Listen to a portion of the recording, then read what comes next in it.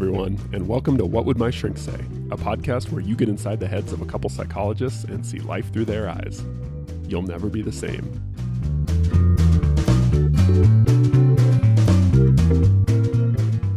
Oh, hey, Todd. Dr. Wignall. How What's are you going doing? on?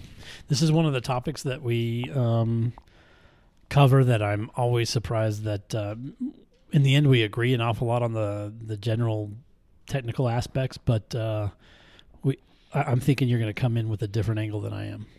Oh, you think so? I think Are so. we going to disagree? I sure hope I don't so. think we usually rarely disagree. I'm waiting for that day. That'll be good because I'm sure I'll win. But yeah, so people who are hyper self-aware or very aware of, I think, what they're feeling, body sensations, maybe emotions, thoughts, but just extremely kind of Self-aware. inwardly reflective. It seems. Yeah. Yeah. Yeah, so can you be too self-aware? Well, too is an interesting word to use there, right? Unhelpfully self-aware. Yes. Can self-awareness backfire? Is another way of putting it, maybe. Definitely. Yeah. So where do you... Almost certainly. What does this look like in your experience? Like, where do you see this coming out? A lot in social anxiety, where you see individuals who are kind of constantly scanning their behavior. Did I say that? Did I say that too fast? Did I say that?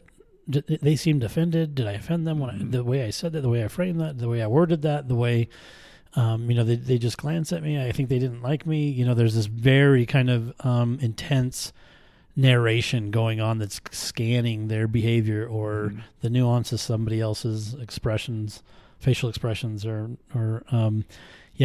individuals with like obsessive compulsive disorder who might kind of scan their body a lot for physical sensations, Health anxiety kind of situations, or someone with panic disorder who's kind of constantly scanning for, am I breathing too hard?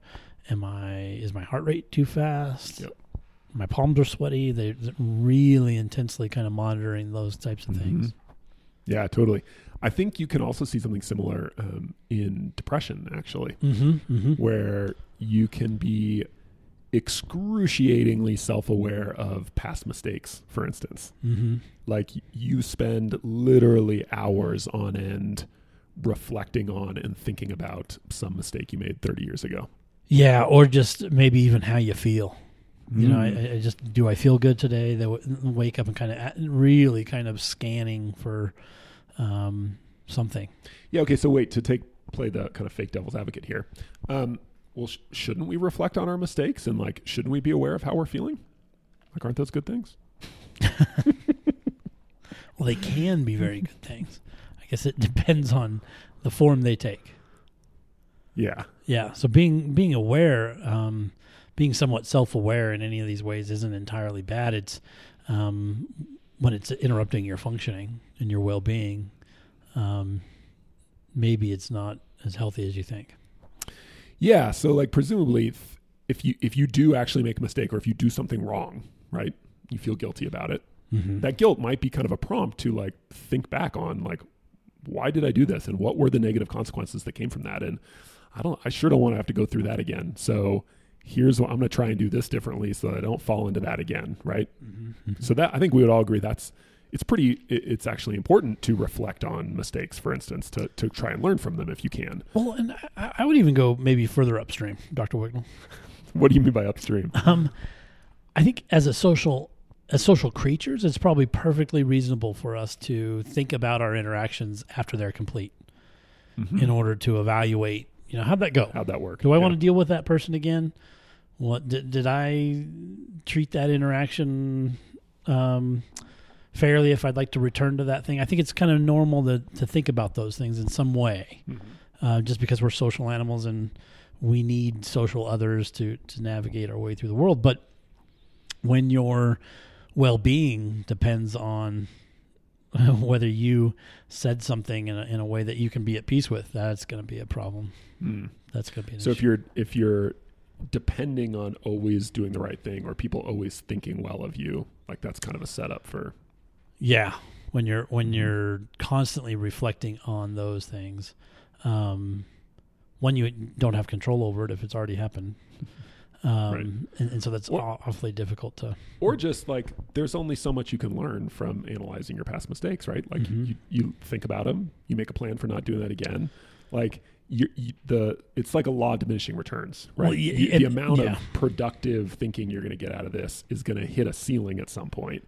And after that, you're not getting any benefit, and you're getting the side effect of like feeling bad about yourself over and over and over and over and over again, which in small doses early on, when you're getting some big benefit out of it, is probably totally worth it, right? Revisiting a painful mistake you made, it's going to feel bad, but if helping you not make a similar mistake in the future, totally worth it. There you go. But if you're getting all side effect and no benefit, well, that seems problematic. And there's the crux of this. It makes sense to think about it, to assess it, and even say, in the future, I'd like to do that differently next time. However, when that normal thinking and review and assessment phase is over, and you have a future direction, to then jump to, I can't believe I did that. What I'm an idiot. Mm-hmm. My well-being now is affected because I didn't do the right thing. There's a very different kind of function to that thought process. Mm-hmm. Yeah. Yeah, and I wonder if there's a distinction in here between, I think maybe we conflate self-awareness with self-knowledge. So I think sometimes self-awareness can't, like when you review a mistake in the past so that you don't make it again in the future, I think what you're really after there is self-knowledge. You're understanding, like, I made this mistake, and understanding how that happened will lead me, hopefully, to not make the same mistake. Self-awareness is just the vehicle by which you achieve self-knowledge. But if you've already got the knowledge, just continuing to be aware of this mistake, I don't know that that's super helpful. Yeah, probably not. So I think scanning for these threats in general might be a practice you might step back and say, how functional is this for me? You know, how often do I need to review these interactions, and how intensely do I do that? Yeah, I remember growing up, my uncle was a fire captain, and so he had like one of those little scanners, and you always hear what the police stuff and the fire stuff when he was on duty, or what, I don't know, whatever. And the metaphor I think about is like, imagine if you were constantly plugged into every terrible thing that was happening in the world all the time. Mm-hmm. You had no control over it, but you were just constantly being bombarded with every terrible thing that was going on. Yeah. Like, that would kind of start to get to you after a while. Yeah. You'd start to feel kind of bad. Maybe you feel anxious, maybe you feel sad, depressed, whatever. But I think if you use self-awareness like that, just constantly reviewing things that are sort of painful, that when there's no helpful, constructive purpose, like, yeah, that seems like a great example of being too self-aware. Mm-hmm, mm-hmm. or I had a client with some depression, and the first thing he would think when he woke up was, how do I feel today? You know, and it was like, why does that matter? You know, what bit of knowledge do you glean from that, and how do you use it in your reasoning? You know, but it was, how do I feel today? I feel awful. I don't feel like doing anything. And it would just start this kind of, and every once in a while he'd just ask him, that, how am I feeling now? Yeah. And it just seemed to be a lot more habitual than anything, and really unhelpful information that set this really depressive tone for the day. Yeah. You see this people with these health anxieties as well, where they're constantly scanning, and it's a habit almost of constantly, how do I feel? How do I feel? How do I feel? And the issue there is by doing that, you're affecting maybe what you do as a lot, right? Mm-hmm. When you're constantly feeling anxious, the behavior of choice there, the internal behavior of choice there, is start worrying. Right. Start worrying. So sometimes being too self-aware sends you into these worry and rumination patterns. Well, and that's, I almost wonder too if there's a distinction here that's important between self-awareness and self-thinking. Like, I don't think awareness necessarily implies thinking. I think where a lot of people get in trouble with this, with being quote unquote too self-aware, is that they're thinking too much. They're overthinking about themselves or something in their past or something in the future, so self-awareness is it's the little bridge initially, but a lot of the time I think the problem isn't so much awareness as thinking. Like, self-awareness can bring you into really unhelpful patterns of thinking. Yeah, I think that's probably true. I think maybe the term self-aware isn't exactly capturing what we want to describe here, which might be this kind of pattern of intensely scanning for whatever habitual malady might be present. Yeah. Yeah. Whether it's anxiety or health anxiety or health worry or what you didn't do when you should have in college and why you didn't do it. Right. Yeah. Yeah. It's on the other side of the spectrum, on the side of like feeling good. I think a lot of times, if you think back on your life and you think back on one of the times when I feel really good, when I feel really excited, or when I feel really in love, or I feel really in awe, most of the time your attention and focus is not on yourself. Mm-hmm. Like when you're really, so I think about like some like a rugby game in college where it was like super exciting and down to the wire, and like I wasn't thinking about myself. I was thinking about like where the ball was and like where my teammate was running and like the clock running down. And I was not really, I was just doing, I was just acting, right? Yeah. Mostly on like training and instinct. Very and my attention was outward, somewhere else, right? Or when you're in love, right? Like what you, almost by definition, you're thinking about the other person, a lot, right? Yeah. You're not thinking, almost to, it can be to a fault, right? You're not thinking about yourself very much. So I think, or awe, like, right, the experience of like awe or like beauty, or, you know, when you're first go to the Grand Canyon or something, right? And you look out upon some beautiful, majestic thing. So I think that it's one indirect piece of evidence that you want to be careful with self-awareness, because if a lot of the best experiences in our lives come when our attention is deeply absorbed in something other than ourself, that might want to caution you against spending too much time on yourself, with your attention on yourself. Yeah. Doesn't mean it can't be helpful at times, but maybe we sort of overestimate how much time we actually need to be aware of and thinking about ourselves specifically. I mean, it seems to stand to reason there that it's a lot of internalization happening there, a lot of personalization, a lot of meaning making that might not be all that effective. What do you mean? Elaborate on that a little bit. Personalization.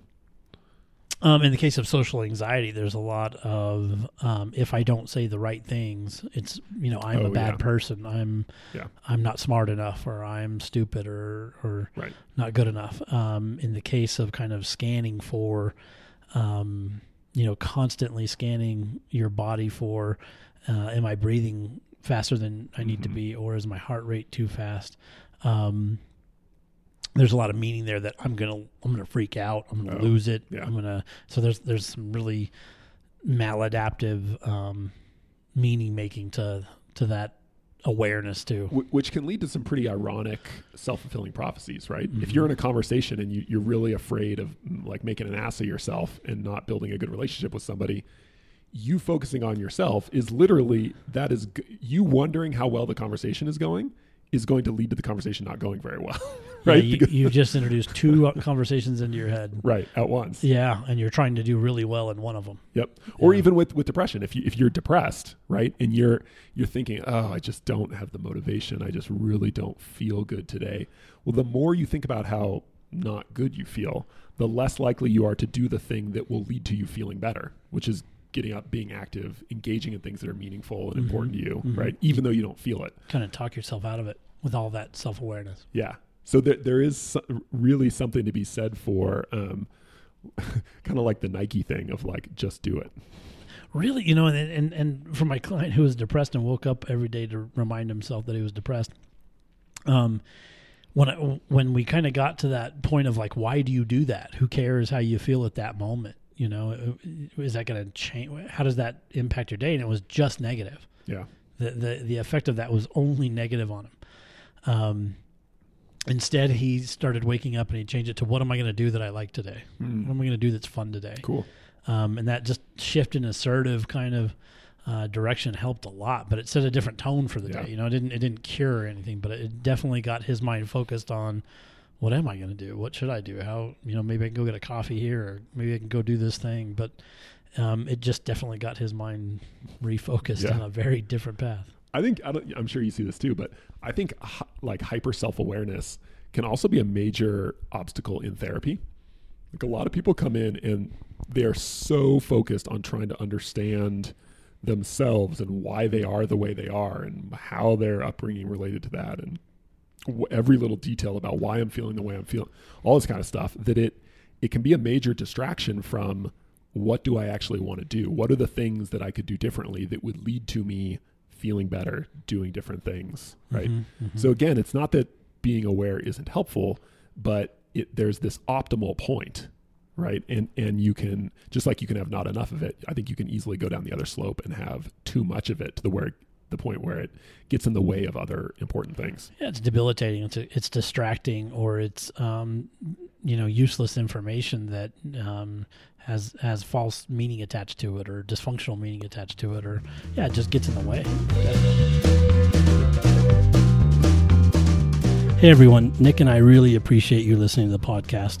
Please rate us on iTunes if you get a chance, and if you have any feedback or comments for us, that'd be great as well. And if you have any questions or topics you'd like us to cover in the podcast, let us know in the comment section as well. Thanks.